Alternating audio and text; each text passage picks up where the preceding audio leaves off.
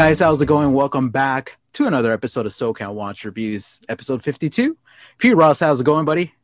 Yo, it's late night, but I'm in the building, yo. For sure. You're in the building. We got a special guest. Let's not beat around the bush. What do we have, P? We got, if it wasn't for this guy here, and I know we said this millions and millions of times. We will keep saying it. But if it was not for this guy here, you know what I'm saying? I would not have met this guy, you know what I mean? And it's because of him that all this great stuff is happening. Absolutely. You know what I mean? So I want to give it up for Dave from Just the Watch, baby. All right. Yeah. See, I really don't get this kind of an introduction anywhere else, so it's always good to be here. Yeah. Absolutely. Sure. Absolutely. So Dave, how are you? You're in Japan, right? Yeah, it's not late night for me. It's about 2:30 in the afternoon. So okay. Picked up a couple of kids from school. Yeah. And hopefully they're watching TV and keeping quiet. We'll see how this goes. Sounds good. It will go great. And if they join us, we will do a wrist check with them as well. All right. So speaking of wrist check, Dave, what are you wearing? I've got my Hemel HFT 20 nice Pilot's chronograph, and it has a dual time bezel. So I was using that to make sure I was on time to this today. Look at this guy. Right on. What about you, P. Ross? Omega Geneve. Beautiful, man. With the Archer watch strap on it. So very cool, very cool. And today I am wearing a 1970s Seiko 5 with a salmon dial. I don't know if you guys can see it, but it's a Seiko 5 Actis reference number. I wrote it down, 7019-7060. Shout out to Omar Timeless Sneakers and Watches for hooking it up. He's here in California. He posted it up for sale. You guys are going a little bit vintage today, huh? Oh man, we have to. We love vintage. But you know what? So I picked up this watch and it's from the 70s. And Omar's like, hey, you know what? I just got it serviced. I'm like, what do you mean? What does that mean? Right? What exactly did they do? He's like, they changed the crystal and they oiled it up. They took apart the machine and all that. Kid you not, I've been timing it. Not the plus minus seconds. I wasn't keeping track of that, but I was keeping track of the power reserve because I had recently returned a brand new Seiko 5 that was keeping 10 hours of power reserve and it will die. So I returned it to Joma shop. They refunded my money. 48 hours of power reserve on this guy. Kid you not. I'm like, this thing is a champ. And I reached out to Omar. Thank you so much, man. Seiko truly makes some remarkable watches. And honestly, this fits so comfortably on the wrist. It's like a 36 and it's a JDM model. So it has the kanji in the English. Oh, nice. I absolutely love it. Which one do you have it set to? Do you guys set to the kanji date or the? Yes, I do. I don't know what it says, but it's the kanji. Okay. It looks very cool. I love the characters. The kanji. If it's red or blue, it's probably the weekend, right? With most Seikos. Correct. This is just black. So at least you're on a weekday. Well, but it's wrong because it's a Sunday. It should be on a red, right? Okay, it should be red then. Yeah. Oh well.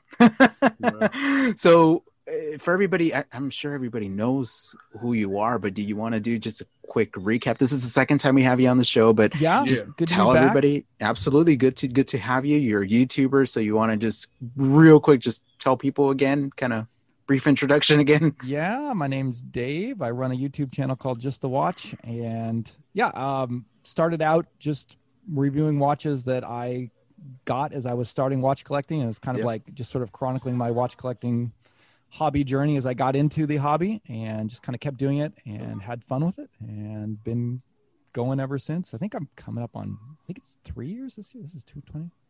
Maybe it might be 2 or 3 years. I can't remember. I think it's coming up on 3 years now. Cool. That's awesome, man. I mean, the number of subscribers you've gotten lately is just insane. It keeps growing. You're at where are you right now? About 26,400 ish, somewhere Congrats. around there. Yes, sir. So it's been steadily growing. So that's also good motivation to not quit and keep going. That's always fun. I mean, you know how hard it is on YouTube, period. Doesn't matter what you're doing on YouTube. It's hard to grow something, especially something so niche like watches. I know they're growing and there's a lot of channels and whatnot and a lot of interest in the world because of the Apple Watch. Really, let's call it what it is, right? I mean, they came out and more interest. People are interested in watches and whatnot, but it's still such a niche thing, man. I mean, you've been on YouTube for 3 years, done so many videos. You're incredible. And the fact that you only have 26,000 as opposed to somebody that's doing some dumb videos, blogging, and has like no substance to their videos, it doesn't make any sense. people need to realize that the amount of work that go into our videos, and I mean, your videos are incredible because you're almost like, some of them are like 15 minutes, 17 minutes, 20 minutes. It's just crazy. I'm like, the amount of research this guy is doing and putting the effort into every single one of these videos, it deserves more views. It's an injustice, I tell you. Well, it's kind of a double-edged sword. I mean, like with the watch community being so small, there are a lot less watch YouTubers out there. So there's less competition. So yeah, if you're just like a regular vlogger out there, there's like 1,000,001 of those vlogs. So it's really hard, I think, in a bigger market like that to get noticed and to get it.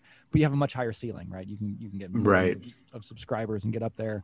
I think TGV is probably the biggest kind of normal watch YouTuber, and he's around 400,000, I think. Yeah, just about. Yeah, just about. Peaks out around there. Yeah, but I kind of, I don't mind that. It's fun. I'm pretty happy with 26,000 subscribers. It's way more than I ever expected to get. Yeah. Anyways. So yeah, it's cool. That's cool. You know what I love about you, Dave? You're so positive. Here I am giving this whole speech about negativity and all that, and you just shut it down so quick. Just like, all right. Made me look bad. Shut me down real quick. Come on, Dave. Yeah. Be on my team. Come on, man. But no, speaking of, so YouTube, the channel, the way you started was just, your motto was building the perfect collection, right? Like one affordable piece at a time. But as of late, of course, you've gotten bigger, collaborations, a little bit of money here, a little bit of money there. And I realized that your channel, you don't feature just inexpensive watches anymore. I mean, the dollar value or the word expensive could go a long way, right? To some people, $300 is okay. Let's backtrack. To some people, $50 for a watch is expensive, but to some, 100,000 is expensive. It's just, it's all over the place. So it's kind of hard to really define what expensive or inexpensive is, but for sake of argument, $350 and less, right? That's kind of our sweet spot for everybody. And I've noticed a lot of your watches, like the Yema watches, they're definitely not that price range. So I guess where I'm getting at, the question that I have is, what is next for the channel? Because obviously you started with the affordable sector. So what's a bigger vision for the watches you're going to review? Is it going to be more expensive, or where are you going with this? Yeah, actually, I'm trying to go back down to the lower price ones. So for me personally, like my lifestyle without a YouTube channel, like $200 is kind of my upper limit of how much I could normally spend. That's changed because of the channel now. So now I get an income from the channel, and I feel a little bit more comfortable using the ad revenue that I get from the YouTube channel to spend it on, watches. But even with that, I think the most expensive watch I personally bought was around $350. Okay. I've never spent more than of my own money on that. And that's really, I think that's the target I want to stay in. I think that tends to be kind of this growing thing where channels do get more and more pricey. And I really want to stay in that affordable market, because that's if I didn't have the YouTube channel, that's where I would be. So it's great that I have the YouTube channel and I can start to explore a little bit outside of that. But I really want to stick down there. Sort of the challenge has been, not challenge, it's been tons of fun, was this summer there were a ton of watch releases. I think there was a bit of a holdup earlier this year because of Corona, so everything was stalled, and then there was a huge influx of watches this summer and fall, and so I got a lot of requests to review things and a lot of really cool watches that I had been kind of wanting to check out anyways, and people saying, oh, we'll send you the free watch and you can do it. Cool. So I kind of accepted way more than I anticipated or probably should have. And so I'm still catching up on that. So most of those watches that I've been reviewing that are on the higher price range, they're watches that I got for free that I didn't have to buy from brands that are, launching over the summer. And it was a really fun summer getting to check out all of these really cool watches. But my goal is to finish those up and then probably starting around January, really start to refocus back down on more affordable watches. Not doing as many watches that I get sent in for free, being able to have more selection on picking watches that, I want to look for good deals myself and then buy and review those. Okay. Get back to doing the Watch of the Month Club, which is kind of fallen back behind. So I have a lot of other types of videos I like doing besides reviews, and reviews tend to be some of the most time consuming ones. So it feels like I've been really busy trying to catch up with, I've been doing like a review almost every week. Whereas I think I'd like to do maybe 2 reviews a month and then 2 other kind of topical videos a month would be a lot more sustainable. But yeah, that's where I'm trying to go. I'm trying to get back down to doing less reviews, more topical videos, and less expensive watches. So that's hopefully I'll be focusing in 2021. That's definitely a good goal, and that's a good problem to have. I mean, I can relate, man, because now that we're expanding or whatnot, and we're getting like free stuff, and we're getting different things, I could see it, right? I'm starting to have a little back catalog or I'm backlogged, I should say, of watches in my personal collection that I'm like, I was going to review that, but now I can't because I'm doing this other thing, you know, and I'm talking to other people and like hopefully getting some more stuff, and doing the podcast is very difficult, right? Because we take time, and, you know, it's just so much. It's a good problem to have, but I am curious. So obviously you've had some subscribers from day one, and they've seen your growth. Have they had any pushback with you reviewing more expensive pieces? Have you gotten any negative feedback from anybody, or has it been all positive? You know, not so much from the subscribers I've had from really early on. Okay. I think it's more kind of drive-bys. You know, people drop in. Okay. How dare you, Dave? Much. Yeah, I know. Right. Sorry. No offense. Yeah, no, just people kind of dropping by the channel who, you know, haven't been subscribed or seen much, and kind of saying, "Oh, that's not an affordable watch," or yeah, but not too much actually. Yeah, that's good. Been too bad. Okay. Very cool. Very cool. Look, I mean, depending on where your price range is, it's affordable. So yeah, you know, yeah. I mean, like when you got luxury watches, you know, anything over $1,000 considered affordable compared to for sure. Rolexes or Pateks or whatever. Right. Speaking of Rolex, what you think about the new Rolex models? You know, I spend almost zero time looking at luxury watches. I don't Great know answer. Which ones are coming out. Yeah, I'm really focused on the affordable stuff. Yeah. But yeah, I don't. Which remind me which ones there are. Maybe I've seen something about them. What, the 41 millimeter OPs, and what else? The new Submariner models. Okay.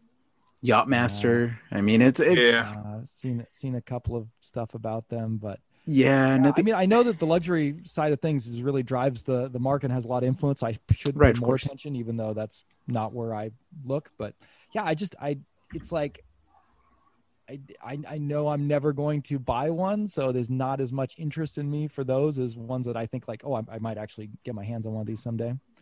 But yeah. I think I share the same sentiment with you, and P. Ross does too. Yeah. For us, it's a little different though, because we do have a lot of different people on the podcast. Yeah. So we kind of need to know different ranges, but everybody knows that we really do focus more on the affordable stuff, but affordable meaning maybe $1,500 and less, because we don't mess with all the Rolex and the APs and the Pateks and stuff like that. Obviously we know about them, we see the news, but like you said, since it's not something that we would ever own, or even if we had the money, like honestly, I'm just gonna be honest with you, if I ever had that kind of money, I don't know if I would want to own one, rather invest in something if we else. Didn't have a family, you know. Yeah, I mean, unless I was like filthy rich and I knew there was a ton of money coming in and I had no idea what to do with my money and I was bored, then yeah, I would definitely consider that. But as a flex, and I know, no offense to anybody listening or watching this on YouTube, but as a flex, that is the dumbest thing, because people, I can tell you, and all of us guys here can tell you, nobody cares. You could be flexing a diamond watch and nobody cares. Like nobody cares, you know? I mean, that's a sad reality. So don't do it for the wrong reasons. Do it because you love the watch, whether it's a $10 Casio or whatever, you know? Yeah, so, absolutely. Yeah, but whatever. What's the ultimate goal for Just the Watch channel? What about as a whole, a brand? Yeah, I mean, I don't even know at this point. Again, when I first started, the goal was to put out one video a week for a year. That was the goal. And it was like I had kind of three things I wanted out of the channel. One, I was hoping that eventually it might get monetized, or I might be able to get guys sending me free watches to review, because I couldn't afford to buy many watches. And I thought, well, you know, if I start a YouTube channel, if I do a good job producing high quality content, maybe that will expand the kind of watches that I can get. And it was a hobby that I was interested in and getting into. So that was one goal. Another was just to get better at producing videos, because I felt like this was a medium that is becoming more important in our modern age, and it's a useful skill to have to be able to communicate over video and video edit and film and all that. And it's something that I've always been interested in anyways. And then the third one was just to kind of figure out YouTube, because that was another platform that, again, it's a social platform that's becoming an important means of communication. And I wanted to understand better how to manage a channel and how to grow a channel. So it was kind of a combination of those three things. And so it was like a 1-year project to kind of get into it and then see what happened. And I haven't really had much of a goal after that. It's been, well, this is fun, it's going well, I'm just going to keep doing it. And that's basically as far as I've gotten so far. So now you're doing like what, 2-3 videos a week? I mean, more than that? I've been putting out a couple. I think it's really sporadic. Like some weeks I'll put out 3 or 4. Some weeks I'll put out 1. Some weeks I won't put out any. But Right. I've been fairly consistent at getting probably 5 or 6 a month. So it kind That's of good. depends. With so many watches coming in recently, I've been able to film at the same time. So now, I'll set up, like an indoor studio shot, and then I'll just swap watches. So I'll film that one for a minute, swap out another one, swap out. So I'm able to kind of more quickly produce the footage when I have multiple watches in, and then it just comes down to editing. So in that case, I've been able to release a couple in a week when I do that. Whereas before, if I only had one watch in at a time, I could do that watch that week, and then the next week I have to start all over with the filming and everything. It's just kind of interesting how that goes. Interesting. So let me pick your brain and stop you there for a minute as far as filming, because I've been having a really hard time, man. Like, honestly, I cannot film because my son is jumping all over the place, making a lot of noise. And I know some people, I had some positive feedback on one of my latest videos when I was reviewing some straps that I did like an unboxing, and I was literally just talking when I was unboxing. But then I kind of transitioned into my regular video, which is a lot of B-roll and a lot of just voiceover. And people were like, you should do that more, just talk and just kind of speak your mind. And I would love to, because it could make my videos so much easier, and I could just have bullet points, but I can't because my son. So I know you have 3 kids. So how do you manage? How do you do that? You tell them to be quiet. You go into a room. Do you do voiceovers? How do you? So for B-roll and outdoor shots, I don't mind if the kids are around, because I'm not going to use the audio for those. So I'll take the kids to the park and I'll shoot some outdoor shots while I'm at the park. I'll be shooting B-roll and they'll be kind of running in and out of the room and seeing what's going on. And that all works. For my audio, like when I actually do the commentary and review the watch, I pretty much always do that after the kids are in bed. That's the only time I can do it. So I wait until after they're asleep, and then I set up the camera, and then I roll that. Usually like once a week, I'll bust everything out and do that. That's a lot of work, man. That is a lot of work. So is it fair to say then that you have a few watches lined up and you do the commentary to then finish it and then you do another one? Have you ever done like back to back to back? Yeah, I've done that a couple. I don't think I've done more than 2 commentaries in the same filming, because that takes a while. So usually I'll sit down and talk, and I'll probably talk for about a half an hour about a watch. And then, and then I'll go back and I'll chop it down to about 18 minutes. Wow. So I'm kind of long-winded there. I wish I could do that, man. I've tried, and it's like, okay, so what else am I? Yeah. So look at the hedges of the wall. I'm like, I can't, I mean, I can a little bit and I could ramble, but the problem that I have is like, I say a lot of that, you know what I mean? So that's why it's really hard, and I'm not used to it, but I could see how some of these guys putting out videos, man, they put out so many videos, but I could tell that they just have their camera probably all set up and they just get the watch, start talking about it, and boom, that's it. And boom, talk about it, and that's it. And a little bit of editing goes into it. And I'm like, well, that's cool too, because I mean, I could be putting out so much more content, but I don't know. I was just curious, but my limit is 10 minutes. Well, I know the sweet spot. Now, correct me if I'm wrong, Dave, but I've spoken to other YouTubers that are getting paid and are monetized on YouTube, and they're saying that the sweet spot is 10 minutes. Something. I mean, so once you're monetized, it was 10 minutes was the limit to video had to be at least 10 minutes to get mid-roll ads. So the ads in the middle of the video. Obviously, the more ads you get, the more money you get. Of course. So every YouTuber was shooting to do 10 minutes so that they could put more ads in their video and get more money. They changed it to 8 minutes recently. So now Oh. 8 minutes is, if you can get your video up to 8 minutes, you can put mid-roll ads. That's cool. It's a debatable thing because a lot of people hate that. So your viewers might get mad at you for doing that. But, if you're in it for the cash and you want the money, then the more mid-roll ads you do. I just let YouTube do that. YouTube will automatically handle the ads and the ad breaks now. Okay. So that way I feel a little bit less guilty about it. I'm like, oh, I didn't. It wasn't me, guys. YouTube just stuck those in. Ever since they've done that, I have seen my revenue go up. Oh, nice. Which I kind of appreciate. So thanks, YouTube, I guess. Yeah, absolutely. I mean, people need to understand that, right? I mean, you want to watch Netflix, you want to watch Hulu, you want to watch cable TV. Guess what? You have to pay for that kind of stuff. Entertainment's not free. Even the internet, right? Well, I guess they are in a sense paying for YouTube because they're paying for the internet. But I mean, to the point that I was trying to make is we are entertainers, right? I mean, that's what we do. We entertain people. So nobody should be complaining about ads, or paid promotions. And we'll get into that. I know you released a video. We'll get into that. But yeah, I don't know. People just find something to complain no matter what it is, right? But anyway, one question that I had, because I mean, you've seen a lot of watches, probably more than P and I have seen combined, because they just come in the door. I don't know. I feel like P's collection is still bigger than the amount of watches that I've reviewed.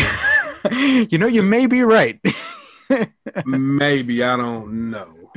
He has a crazy collection. I'm over 100, right? Like 150. I've only done 100 videos, so I'm pretty sure he still got me beat. Well, I guess what I was trying to ask is, so you've seen a lot of watches. So it's happened to me, I see watches and they come in or whatever. And at first I was like super impressed with like all the watches. And I used to be, oh my God, it has sapphire crystal and all this, but you see so many watches that you're like, all right, cool. Yeah. Well, why doesn't it have this? Why doesn't it have that? That other one had this. And you start comparing things, but you kind of become one of those people that, there's a little kitty. Right. You become one of those people, or at least me, that it takes something really nice to impress me. And not that I'm a snob, but it's just what happens. You just kind of see so many things that it takes something really special to like take my breath away. Right. So my question to you is, what was that last watch that you had in the metal that you're like, wow, this is next level. This is impressive. And you were just mesmerized by? Yeah. I think the last one that kind of really got my heart going when I started, opening up and, putting it on and testing it out, was the Yema Navigraph. It's beautiful. It's a beautiful watch. I really was impressed with that. And I think it's almost kind of from the opposite side of things. So like, you see a lot of watches that have, really bold design and stuff that really jumps out at you, or these really, kind of cool, quirky features and things. This is, it's just a reissue of a watch that they had in their catalog from the 70s. And it was just really well finished. Yeah. It was very simple, very understated, smaller size, but just everything about it was just really well executed. It was just a great looking watch, great feeling watch. And you could tell that, it had that kind of extra level of finishing. It was like, so this watch is not really, trying to be something that it's not, trying to, compete for my attention like a lot of these other ones are. It's just a proven design from a brand with a lot of history and heritage. It was really well executed. So that was, cool. It really impressed me there. Yeah, I saw that video. Nice watch. In my opinion, I don't have much of an opinion on Yema. I don't know if P. Ross does, but I know they've been around for a long time. And so a company or some guys bought the rights to the brand, right? Yeah, that's what I've heard. It's changed hands a couple times. They used to be a French brand. They were bought out by Seiko, and then I think a French group they were owned by Seiko for a while. Wow. And then I don't know. I think early 2000s or something. They transferred back to French group's hands, and now it's French owned again. Very nice. Well, hopefully we can have them on the show. I mean, we're always interested. In brands like that. We've had a lot of micro brands on the show, and it's always so nice to kind of have them on to let them speak, right? And give their side of the story, and why did you do this? What's in the future? What's in the whatever? And Yema's popping up everywhere on YouTube. I mean, I see him everywhere. And the Superman for me is one of those watches that I will love to check out in the metal. And I think it's super cool that they got this locking mechanism right in the bezel. I think it's different.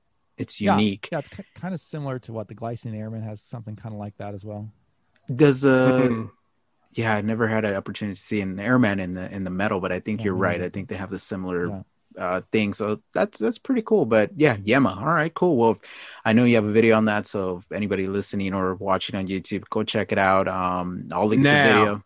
Go check it out. now, It's an awesome now. video. Wait, don't do it now. Wait until after this is over. Yeah, Wait wait till until after okay, the, wait. wait till Give after us the our show. time. Next. Yeah, go next. Yeah, wait till over after the Yeah. show, then go look at it. Like, Matter of fact, comments. look at Alva's Yeah, video. yeah. Do that. Yeah, for sure, for sure. All right, cool. All right.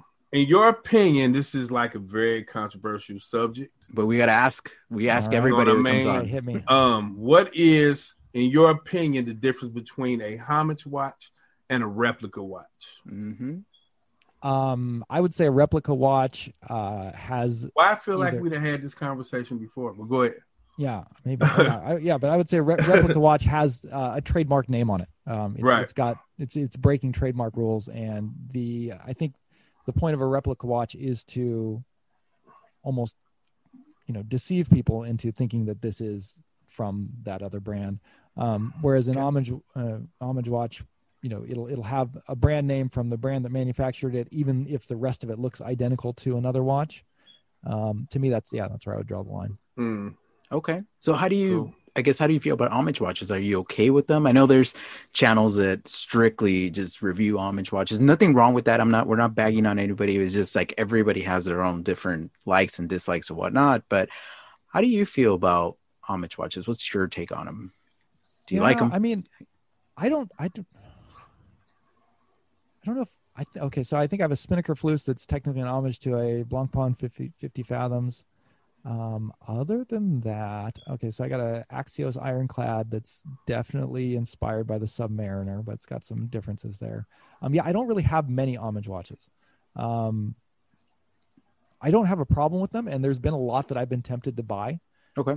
But yeah, I think overall, it would be more like a personal thing. Like, okay, so if there's this really expensive watch that I really wanted, I might look at getting an homage just to kind of try it out and have that look and that. But I don't know. I'm so kind of ties into my professional a bit. So I'm a missionary. I'm kind of like a pastor here in Japan, and I never liked the optics of like a pastor wearing a Rolex. So I don't want, it's kind of works against me there. If I look like, if I'm wearing an homage watch that looks like I'm wearing like a $10,000 watch, I don't think that's a good look. So I'm kind of concerned the other way. I would rather wear something that people wouldn't recognize, and hopefully they'll think it looks nice, but they won't think, oh, he spent $10,000 of donated money on a Rolex or something. Well, you won't be reviewing that Invicta Pro Diver. Yeah, right. I think I think people probably wouldn't mistake that as a Rolex. I mean, look, Submariner's a design that's been copied enough that it could probably get away with that. yeah, I don't know, man. Look, I went out earlier, right? I went out to get something to eat. I went to a restaurant here in SoCal, and this guy, and he was, I don't know, 10 feet away from me. Yeah, just about 10 feet away from me. And he looked kind of, I mean, he wasn't dressed like really nice. He was just kind of like, yeah, I'm judging, but I have a point, I promise. So here I am, with my Notice retrospect, and it's kind of hidden. I typically don't like to show my watches unless I'm wearing a short sleeve or something. If I'm wearing a sweater, it's covered. I don't care. It's just the watch is for me, not for anybody else. Right. But this guy was clearly wearing a Rolex, and it was a Kermit. So I'm looking at this guy, and I'm like, wait, is that? I mean, I saw the Cyclops.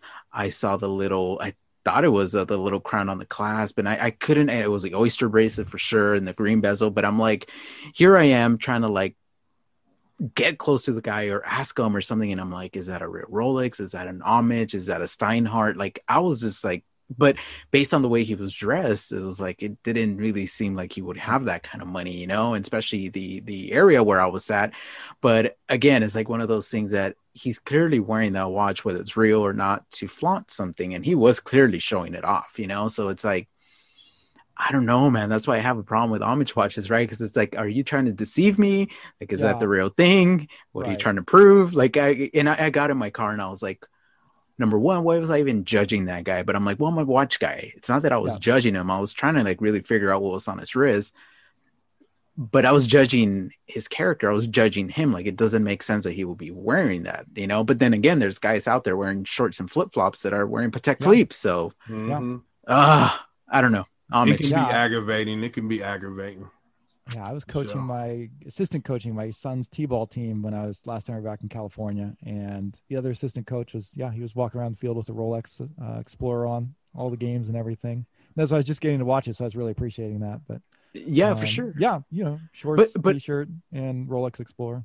Here's the thing, guys, and I want your opinion on this. So I was literally thinking to myself, like, should I approach the guy? But I was like, wait, if it really is a Rolex, the thing is that most Rolex owners, they buy the brand because of the brand, not because they're watch people. They buy it because it's equal success. So am I going to look like an idiot walking up to this guy and talking about his watch, and he's going to go, oh yeah, it's a Rolex. It's a Mariner. I don't know much about it. And then the conversation kind of ends there, you know? And am I going to boost up his ego too? So I'm like, I'd rather not approach him. And he probably would have thought you were going to mug him or something. Right. Exactly. That's another thing. So, well, I don't necessarily have a problem with, my wife will tell you in a minute, like, if I see a guy with a watch on and I know what that watch is automatically, I say, hey, nice Seiko, nice Invicta, nice. I say it. Yeah. You know what I mean? And even if I'm wrong, they'd be like, oh, no, this is a so-and-so and so-and-so, you know. I bet they appreciate that too, you know? Yeah, I don't have a problem. No. It's a great conversation starter. You know what I mean? Yeah. I feel like that every time I see another white person in my town, and I'm like, wait a second, you're not Japanese. I should talk to you. Maybe I should talk to you. Right. Yeah. That's pretty funny. Matter of fact, I did it the other day, and this one is funny because we were at the eye doctor, and the guy came out, and I instantly looked on his wrist, and he had a big Invicta Reserve on. Nice. Boat. And I knew exactly what it was. Yeah. And I said, hey, that's a nice glasses, right? You know, right. And I'm like, that's a nice Invicta you have on. And he started going into it and blah, blah, blah, blah, blah. And I'm like, oh God, what did I start? Because Invicta guys just keep talking. Those Invicta guys. You know what I'm saying? Yeah. Right. They just keep talking. So what do you say? What do you say, P-Ross? Yeah, the MSRP is $3,000, but I got it for $89. Nah, he ain't say nothing. He ain't say nothing like that. We just talked about the watch, and you know, and he went along. It was like a 10-minute conversation. I'm sitting there. What were you wearing? That's what I want to know. Oh, probably my Seiko. Did he compliment that? No. Interesting. Yeah, they just don't look as impressive as Invictus. You know, nothing does. Yeah, exactly. Right. But anyway, I another big question that I have for you, Dave, and this is, I guess this is important for everybody listening, especially if you're an influencer, is you found a lot of success, right? So everybody knows who you are, especially in the inner circles. Like, everybody knows your name, and whether you know this or not, everybody knows your name and everybody respects you. So kudos to you. But one of the things I notice about you is that you're super humble. You've always been humble. You continue to be humble, and you're not letting the success of your channel or the success of who you are affect you in any kind of way. So my question to you is, how do you remain humble, and what kind of advice do you have for other people to remain humble? Yeah. I have a big family. I have 7 younger brothers and sisters, and we're all very sarcastic, and they keep me in check. No one in real life cares about my watch channel or about watches or anything. So I think that goes a long way. Spend time with real people. But that's the biggest thing. Like, I don't hardly tell anybody in real life about my channel. I mention it every once in a while, but for the most part, most of my real friends, none of them are into watches. None of them are really that into YouTube. So it kind of insulates me, and this really is just a hobby. So I try and keep it in that perspective, and it's something that I do for fun. And I have really enjoyed getting to know a lot of people, and getting to know guys like you and meeting friends and getting to talk about watches and interact online is great. But that's the part of it that I enjoy. It's not like I'm super into it for, wanting to, I don't know, have a big fan base or something like that. Probably the biggest challenge to my ego is my son and my nephews, because kids now are all into YouTube. So Yeah. they see I have a YouTube channel, 26,000 subscribers, even though they don't care at all about watches. They're like, when are you going to start making your merch now? And I don't know if I'm quite up there yet. You should, so man. Right. Yeah, I'm a hero to them, but that's it. Probably the only people in real life that care. Well, that is really important, because that is the next generation. And I see that with my nephew as well, and the little cousin that I have. Same thing. It's like I only have 1,000 something, nothing compared to you. And they're like, oh man, I saw you on YouTube and you had a lot of views or this or that. And it boosts your ego up, a little bit. We are the rock stars of the next generation, That is true. That is true. So, Davey Dave. One grail piece you would love to review on your channel? Yeah, I think the one grail piece I'd like to review would just be a Rolex Explorer. Like, kind of like, to me, that's like one of the most classic luxury watches. And like, as again, with the channel being focused on budget watch collecting, one of the biggest questions I've always had is, what is the real difference between like an actual luxury watch and these, $300 to $400 watches that I can get my hands on and review? And then is the, $4,000, $5,000 price gap between those two, is it at all reasonable? It's like, is it something I can even comprehend and say, yeah, this watch is worth $5,000 and this one is worth $500, and this is why?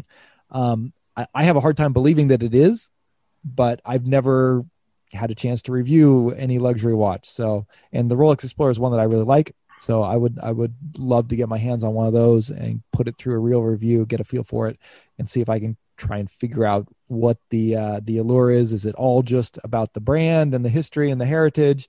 I mean, I assume it's a better watch. I'm sure it must be better, but is it 10 times better? I don't know. Right. That's why I'd like to test that out sometime and find out. Yeah.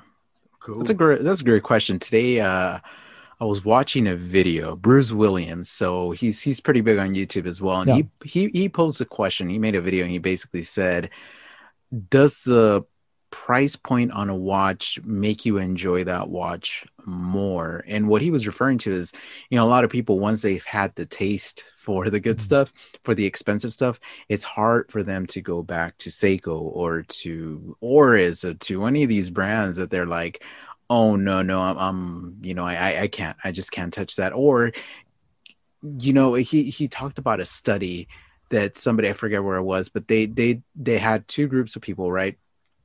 And they had this buffet with pizza and pasta and bread or whatever, but they charged the first group $4, and then they charged the second group $8, so double the money, but they didn't tell each other, right? And then at the end, they had them fill out this, survey or whatever. And the funny thing is that the people that paid more money said that they were more satisfied, that they thought the food was incredible. Right. So at the end of the day, it's like, you're right. How much more are you getting for the money? Or is it just all of us influencers in the world kind of hyping this thing so much that we're like, this Vacheron Constantin is worth $30,000 and it deserves every penny? Does it really? Because how much of that is the brand and the material as well, right? It's like, I know Rolex makes their own stainless steel material and, they have all these cost certifications and whatever. And I get that, and you are paying a price for that, but $15,000 or $20,000 for a Batman? Yes. No, no. I just don't see it. I mean, yeah, there's a lot that goes into it, right? It's like, you break it down, it's got to come down to hours, like you hand finish every part of the movement. You have a watchmaker with, whatever, 50 years of experience being the best in his field, the guy doing it, and, the time that you're paying him. So, they kind of, I think they do stretch out the value. Like, I think it does cost Rolex a lot of money to manufacture one Rolex. It probably costs them more than Seiko, who's using mass manufacturing and for advantage of economies of scale. But yeah, then on top of that, even still, I think there's a pretty huge markup. And then, paying for all of that extra hand labor, does that actually produce a better watch? Or is it just a luxury that has, it's kind of cost for cost's sake. I don't know. Yeah, and a great example. I've never been able to review one, and neither has P. Ross. But the Seagull ST19 movement, you've had them in your hands, and I know you had a bit of an issue with one. But you tell me, what Swiss watch can you get for less than $1,000 that has a manual wind chronograph? Yeah, if you go on Joma Shop, there's some discounted Tissot's that have not manuals. I think there's some automatic ETA chronograph movements that you can get for around $400 or $500. But those are, and I was doing some research into those ones. Like I apparently ETA or Tissot asked ETA to manufacture a kind of a budget Swiss automatic chronograph movement for some of their watches. And so there is one out there. I don't know anything about it, but that's a lower cost one. But it seems like the ones on Joma Shop, I think they're gray market ones where the design just didn't really click and they didn't sell well. So now they're heavily discounted. Right. But so that other than the ST19, those are the only, automatic or mechanical chronographs I'm aware of in that price range. Yeah, and it's crazy, right? I mean, you look at that movement, it looks beautiful. I mean, once you get the macro lens and everything, once you get the macro lens, of course, you could see like, okay, it's not finished to an Omega standard or whatever, but you're paying sometimes less than $200 for these watch. Mm-hmm. I mean, it's just crazy, but anyway, Rolex Explorer, beautiful. 1, 2 specific model. I mean, the 2 is my favorite. That's like one of my favorite Rolex watches out there. I think I'd rather review the 1 just because it's more standard. Again, like I would primarily want to review one on the channel for a comparison sake. And I think the Rolex Explorer 1 would make a good comparison to a lot of the stuff that I reviewed. Yeah. Okay. Sounds good. Well, one of the questions that I have, because I kind of struggle with this myself, and I'm sure you do too. How do you balance your personal life and YouTube life? Because it gets very, very complicated, especially when you start growing and you need to respond to messages and comments, and it must be crazy, collaborations like you're doing with us. So what recommendations or advice would you have for anybody? I mean, I try and keep on a schedule. So actually, like almost all of the YouTube stuff that I do is either in the evenings after I kind of clock out, or on my day off. So it's Monday over here. Monday's my day off on the week. So that's why I scheduled this one then. Okay. And try to stick to that as best I can.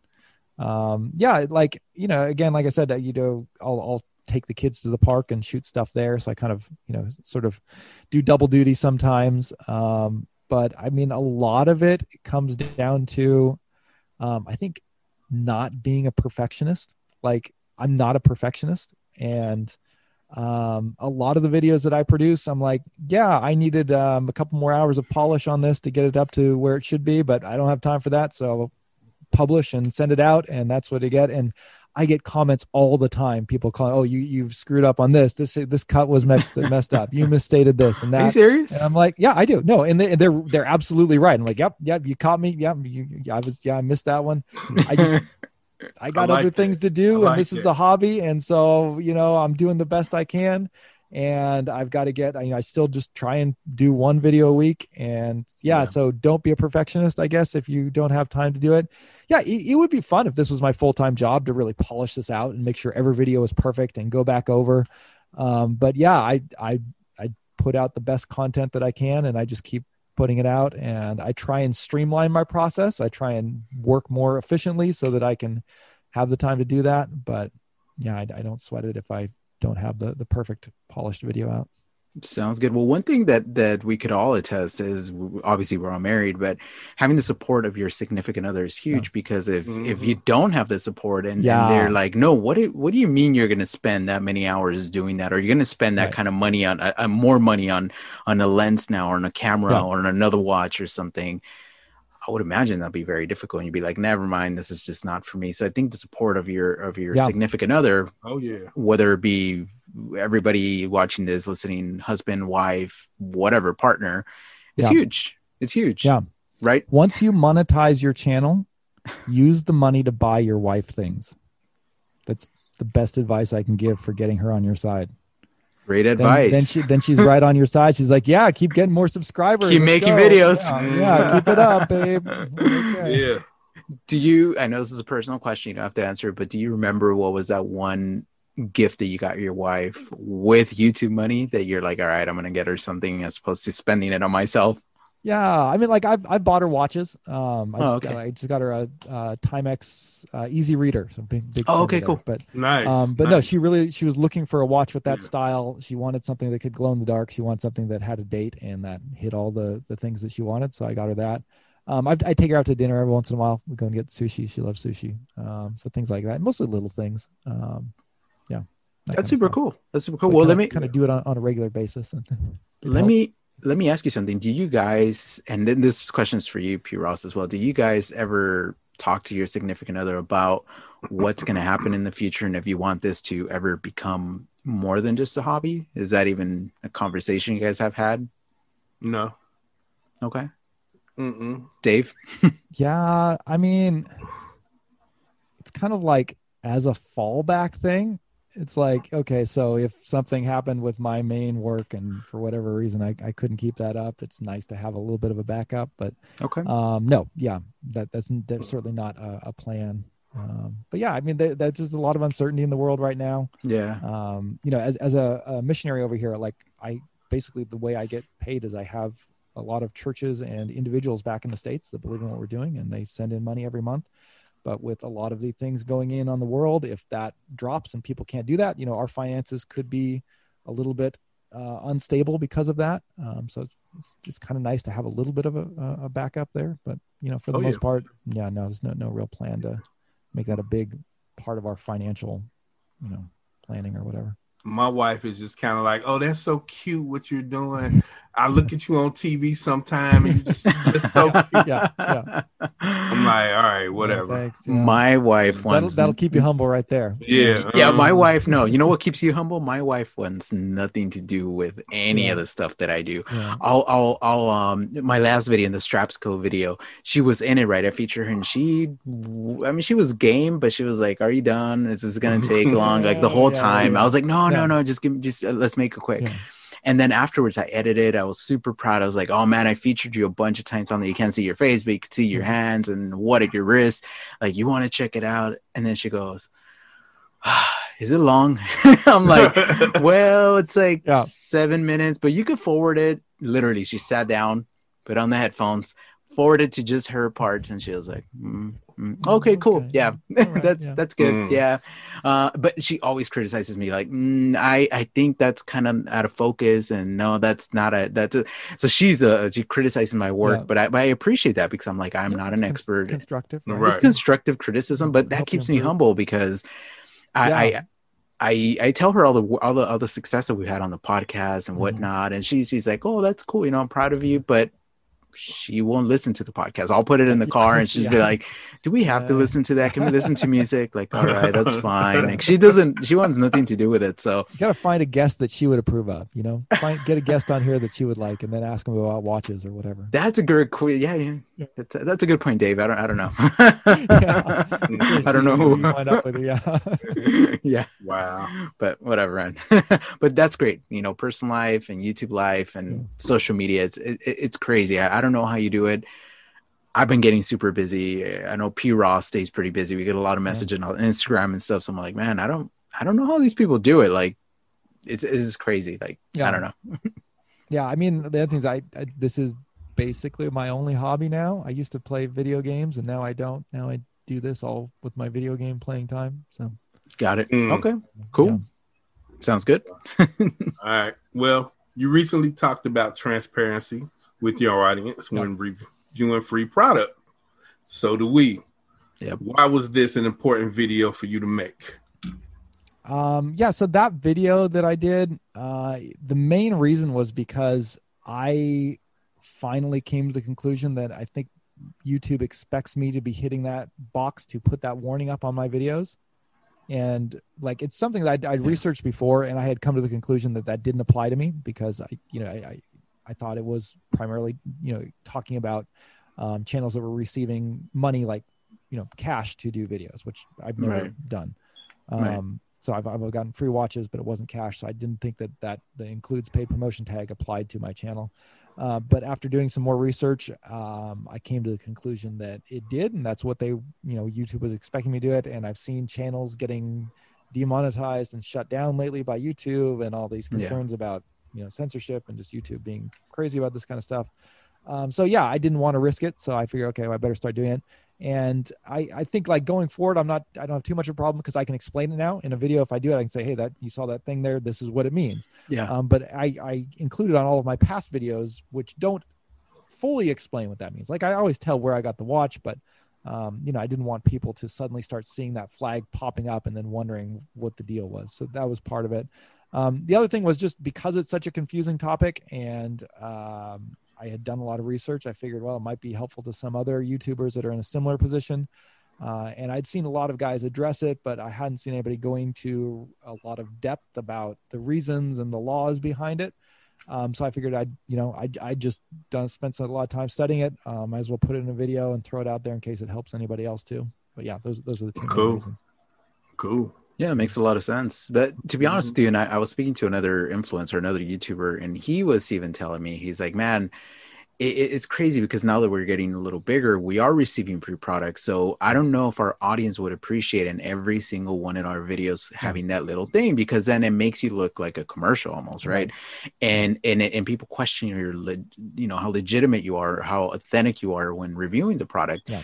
And as a matter of fact, it's funny. And one of my cantonment, or I don't know if you guys could see it in the video, but the little stuff, it's not a scarf, it's like a whatever.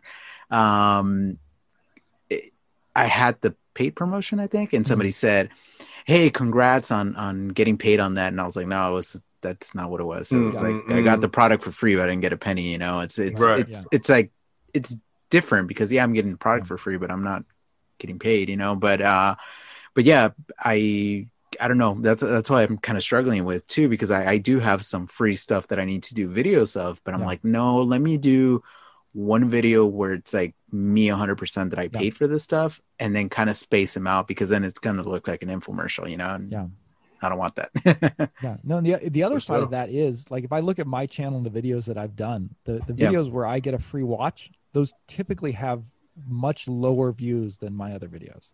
Like if my really? Focus is going to be on actually growing the channel and getting views and getting subscribers, I would be doing very few free watches. Like if that was my goal, was growing the channel at this point. I mean, obviously, if you need to have something to do, so you need to be getting watches into review, and if right, of course, where you are, and that's the best place to get a free watch. It's better to review a free watch than not review anything. But if you have a choice, so like doing a list video or a topical video, or a review of a watch that I have purchased myself that is not being sent out to 5 other YouTubers at the same time. Because that's the thing, is like most of these free watches, they get sent out to 5-10 channels at once, and they all drop at once. There's a lot of competition for that video. And so are you going to be the one guy that people are going to watch your video about that free watch versus 5 or 6 other guys that are pushing out videos at the same time? So those videos don't get as many views. And that's one of the big motivations for me not to do as many of them, is because, I mean, it's great to get a free watch. But if my goal is really to grow the channel and to produce content that people are interested in, you kind of got to choose between them. There are exceptions. Like I've done a couple of Zelos reviews for the first time, and those have been hugely popular. A lot of people are interested in Zelos. So like that, but that's kind of the exception, not the rule. A lot of the other free watches that I've gotten, they've been kind of, average view counts, but nothing that really helps the channel grow to the next level kind of thing. Okay. And let me pick your brain. How do you feel about Patreon? I know a lot of people have been doing that. Is that something that you're interested in doing, or? I don't have any problem with it, but again, my goal is not to make this into a business. I don't have a need for that. The channel is I'm getting enough ad revenue, enough free watches, enough from like Amazon affiliates, that I don't have any need to try and get viewers to give me money through Patreon. And the other thing with that is, like, I feel like if I was doing Patreon, I would have to be producing content specifically for that. And I don't have the time to do that either. I can barely keep putting up YouTube, videos to YouTube, right? Much less creating and managing extra content for people who are actually paying me to do it. Yeah, it's like already right now, like I feel enough pressure trying to produce watch videos in a timely manner, especially when someone sends me in a free watch. I feel like, okay, I've got to review it and they're kind of waiting on it. So it starts to feel more like a job versus if I didn't have that and I just had the freedom to make whatever video I wanted and was really interested in. So that's kind of that's another reason why I'm trying to cut down a little bit on doing as many of those videos. It's still really cool to get them every once in a while, but yeah. And there are channels that do that as like just the main thing of their channel. I get the suspicion that that's the thing that really motivates them. They enjoy getting a good stream of watches that they don't have to pay for and getting to check them out and review them and throw it out, sell them. And so, and there's a lot of channels that's just the main thing. That's not what interests me as much. So yeah, cool. That's probably not the direction I want to go, but I do want to keep doing some of them. And so trying, I want to have a little bit more kind of variety of content and some balance there. That's awesome. No, that's good insights right there. And I understand what you're saying. I recently got a watch in for review, the Solace Starlight. And yeah, I reviewed that one too. Yeah, great little watch. But the thing was, I was a little pressured because the owner, Mr. Wu, told me that he's like, hey, no pressure, but when you get the watch, you need to put it out by then because something at the Kickstarter, right? So I had a few days to kind of just like push everything else that I was doing to the side and basically just jump on that. Yeah. And it almost felt like a job. And I was like, I don't know, man. Like, it's not quite as much fun. Yeah. Right. It's not as much fun because when I'm reviewing a watch, I like to take my time. Yeah. I'll shoot some B-roll here, B-roll there, take some pictures. I actually wear the watch a little bit to kind of see how it looks, how it wears.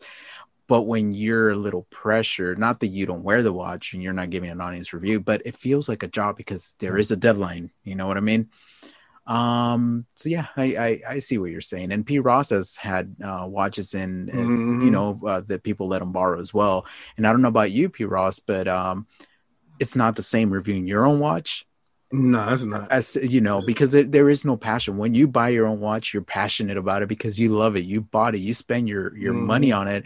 And when somebody sends you a free watch, maybe the passion's not the same because they're like, well, maybe I wouldn't have picked this watch. I wouldn't have spent my hard-earned money on this watch. But it's cool, so let me review it objectively, right? But it's not coming from the heart, So I know we're getting poetic here with watches, but it is what it is, right?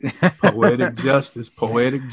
Yeah, and I don't know about you guys, but watches and obviously you're a minister, so I'm not trying to get God involved or anything, but to me, watches do really have a soul.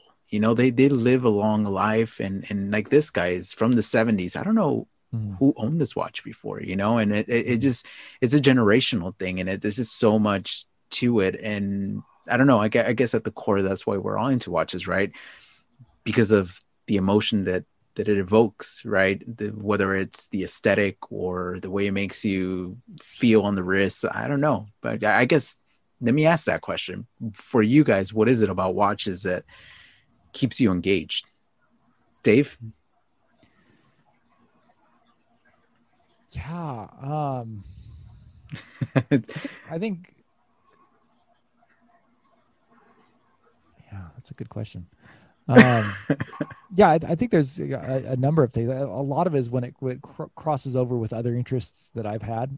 So I've always been interested in aviation and space and that kind of stuff. So space watches and that sort of thing has always been a big draw to me. I'm really fascinated with the mechanical aspect of watches. I've kind of always been, like before I was a missionary, I was into computers. I was a computer tech. So technology and building things and that kind of stuff has always been something I've been kind of really interested in. And so, that's just something that really jived well with my personality. And, it's just something cool about, watches, I think, especially tool watches that are really built for a purpose, and then being able to kind of explore that purpose and the professions that are behind it. And, whether it's a diving watch or a chronograph, and just, kind of being able to take part a little bit in some of those experiences that I haven't had myself. I've never been diving, but I can wear a dive watch. I've never been to space, but I can wear a watch that has, right. And sort of, kind of have that little bit of connection to these kinds of things that, and experiences that I just can't have normally. I find that really appealing. That, and there's just so many different ones out there, and so many different types of things out there, so many things to learn about. It's just a really fun, deep hobby for me. That's cool. P. Ross? Honestly, since I've been young, I just like looking down at my wrist, looking at the time. You know what I mean? Like, just that's really it until like maybe the last 3 years, where I've really been trying to enjoy like learning what different movements do, the difference between quartz, automatic, manual, you know what I mean? Stuff like that. Yeah. But it's just that simple. Like, since I've been wearing the watch since I was young, just looking at it for the aesthetic and loving it. You know? Yeah. No, for sure. I know for some people, obviously, look, three of us, and to all three of us, it represents something a little different. And I think we could all agree at the end of the day, it is the aesthetics, right? It's the aesthetics that draw you in to a watch, just like picking a pair of shoes, picking a shirt, a pair of pants. It's very similar, but it's very complex, right? Because as a watch person, there's no other people that can relate to you. Like, normal people just say, oh yeah, nice watch, and they just see the color of it or how big it is. But to us, it's just so much more like, no, but let me tell you about the history and the connection and the movement, and there's so many movements, but the finishing on this, and people just don't care, but we do because we're fascinated by those aspects, right? But also, to me personally, like, now that I'm getting more into watch collecting or what have you, and have been, is every time I wear a watch, is like, if I'm going to go to a special place, I go, okay, what watch am I going to wear to build a connection to what I'm about to do? Because if it's something really memorable, I want something that it's been with me through a memorable moment in the past. You know what I mean? So yeah, building that connection. And for me, is like, I cannot wait till my son gets older, and hopefully he'll like watches, because I would assume he will, because he's always hearing me talk about watches, right? Yeah. And being able to tell him, you know what, I'm going to give you a watch that's so special to me, and here is why. And hopefully it means something to you as it did to me, and you could build your own memories with it. And you know what, this is the reason why I have these watches, because I was thinking about you and I was building memories for you. It's your turn now, and pass it on. You know what I mean? And that's so poetic, but for all I know, he's going to grow up and need the money and sell the watch, and then go pawn it or something. Go pawn it. And then goes my life's work. Son, what are you doing? But man, that is an alluring part of it. That's totally something that I think about too, is like, okay, so I have kind of larger wrists, but I have some smaller watches. So I'm like, well, what if my son's wrist isn't as big as mine and the watch doesn't fit him? Maybe I need to get him the smaller watches too, so I can have a variety of options for him. Then he probably won't care at all. But no, so far he's kind of, he gets interested because I'm interested in it. So he likes to put on some of my old watches every now and then too. It's a beautiful hobby. Look, the way that I see it is like, watch collecting was almost like a dying art. Right. It was going away. And I hear it time and time again. I mean, look at these big publications, right? They talk about vintage watches. Back in the 90s, you could pick up a vintage Rolex Submariner for $3,000. And you're like, where? Like, how can I do that? Because now they're $10,000-$15,000. There's a new interest in watches, and of course, Apple watches have a huge thing to do with it. But I think all of us here and everybody listening, we are responsible for the next generation. Do not let this hobby die, because this is a beautiful hobby. It's not about the watches; it's about so much more craftsmanship, just the camaraderie between the community. I mean, this goes beyond watches. You know, P. Ross, Dave, we've become friends because of these watches. And when we have conversations, it's not about watches. It's about, hey man, how are you? How's the family? How you doing? Oh my God, that's so beautiful. That's just as beautiful as Joe Biden's speech last night. Oh, beautiful, Miguel. Beautiful. Oh man. All right. Yeah. Thank you. Well, one last question. I don't want to get too poetic here, but advice for anybody either starting a YouTube channel or that already has a YouTube channel. Like, what advice do you have for them to grow the channel and to keep that motivation to keep the channel going? Yeah, I mean, so like the one I always say is to always try and improve a little bit after each video. You know, every time you put out a video and as you're doing it, try and think of what you can do better on the next one, and then just kind of incrementally improving them. And I think that's a big thing that helps. I think the other thing that's important is to kind of have your goals in mind. Is your goal to have 20,000 subscribers or whatever? Is that what you're in this for? And if so, that's totally fine. Again, like that was one of my things. I wanted to learn how YouTube works and how to build a channel and manage it. But I think you got to recognize that if your goal is for the channel to grow and get to a certain point, that is kind of a different skill set than just reviewing watches. And it's not just about watches. There's other things in learning about YouTube. So you need to kind of get into that aspect of it. Watch YouTube videos about building a channel and learn how to manage the analytics and make thumbnails and, kind of how to refine your content to the point where it is successful with the YouTube algorithm and, all of that kind of behind the scenes stuff too. But if your goal is just to meet people and to put out good content and to have fun with it, then just do that and don't worry about the other aspect of it. And, have that there. But yeah, I think it really helps to kind of know what your goal is. And then if, whatever that is, focus on achieving that aspect of it and figure out what you need to do to get there. Sounds good. Good. All right, Dave. Well, we got to the part of the show. We got about 9 minutes left. We talk other things. So we'll take it away. Anything you want to talk about, food, TV show, whatever, life, politics, whatever. Take it away. How about that presidential election, guys? Man. Woo. Oh man. Let's not bring that up before all of our channels. I know all the channels get demonetized. Demonetized and everybody gets blocked. Trump is coming for us. Careful, guys. Who knows what's going on? I don't know. I've kind of been. It's weird being over here in Japan and watching all that happening back in the U.S. As an American, right? You're like, as an American. But no, I mean, so that's I think the biggest thing on my mind right now has just been watching with bated breath to figure out what the heck is going to happen and how we're going to do. It was kind of fun. So my wife is Japanese, but she became an American citizen last time we were in the U.S. Oh, cool! So she got to vote in her first American election. So she was really nice. Proud of that, and that was fun. We had to fax in our ballots. We didn't quite reach the mail-in deadline, but apparently you can still fax them in. We faxed them in like on the day. We had ran a cord across our house to get our fax machine hooked up for the first time. Oh wow! Yeah. Oh, okay. So we tried to fax it in, and then we found out that our landline didn't have international calling set up. So then we had to call and get that set up, and we just barely got in under the deadline. Oh wow! So that was our big kind of election day success. Was we got to fax our votes in, and we voted. So. Americans voting from Japan. Beautiful thing, P. Ross. Right. Oh, yeah. I tried to vote in 2016, but I never got my ballot, so I didn't get to vote last time. But yeah, no, my wife really wanted to vote in this election. Cool. She's kind of really proud of being an American. And that's awesome. Really want to take part of that. So glad we were. Sure.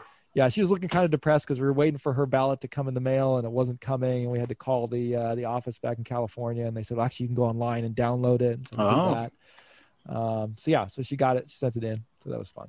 Very cool. Very cool. P. Ross. I don't know if it did any good at all, but we you did your part. You did your part. Did our part. Oh yeah, for sure. P. Ross. You already know where I'm going.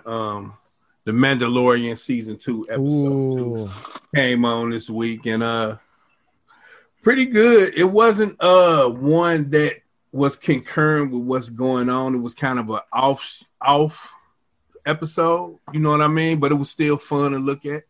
You know what I mean? So, maybe we'll get back to the real stuff next week. But it was great. It was great. Do you like the ones that are more about the plot, or you like those kind of tangents where they just do cool stories? And I kind of like when they go off and do different things. You know what I'm saying? I like seeing that sometimes. Yeah, I haven't seen it. My wife and I, we watched through season 1, but we haven't started season 2 yet. Yeah, season 2 is pretty good. It's getting pretty good for sure. You're going to be surprised at who came back. I ain't going to say nothing, but. Okay, yeah, don't spoil it for me. Yeah.